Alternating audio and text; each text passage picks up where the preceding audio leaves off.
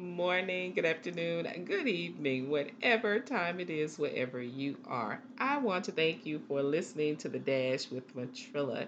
As let's talk about something that is for everyone.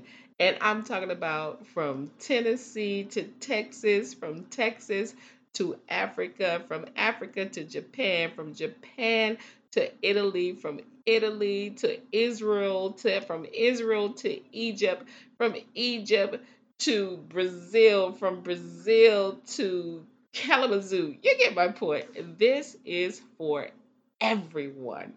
And it is the gospel. The gospel of Jesus Christ is for everyone.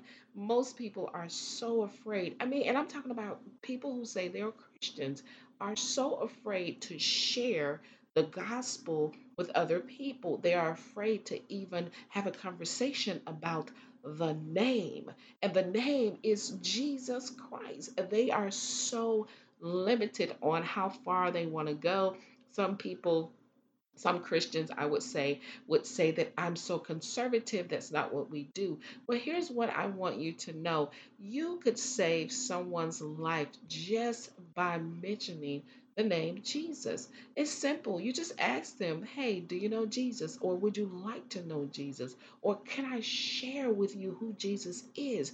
And I have some listeners who may be in areas where it's a little bit challenging for you to even say the name Jesus or wear a t-shirt that says Jesus. And I understand that. And I am praying for you. But guess what? The power of God can penetrate any atmosphere, can penetrate any barrier. And guess what else the power of God can do? The power of God can camouflage you. It can hide you in plain sight. And let me tell you, when you have made up in your mind and in your heart that you are going to share the gospel of Christ, the good news that you are going to share with others who Jesus Christ is, and anytime you make up your mind to do that and you ask God to protect and to shield you while you do that, I don't care where you are, He will make it possible for you. You know why? Because Jesus said in the word, He told the disciples in the book of Matthew, hey, just in the gospel, He said, go out and spread the gospel to all the nations. And guess what? He did not say, He didn't say, go out and spread it. But if you come up against obstacles, if someone tells you not to do it, I want you to stop. That's not what He said. He said, trust in the Holy Spirit because He is the comforter who I have sent, who I'm going to send for you. So the same comforter that He sent to the disciples is the same comforter that He has sent with us today. So don't be afraid to share the gospel of Jesus Christ.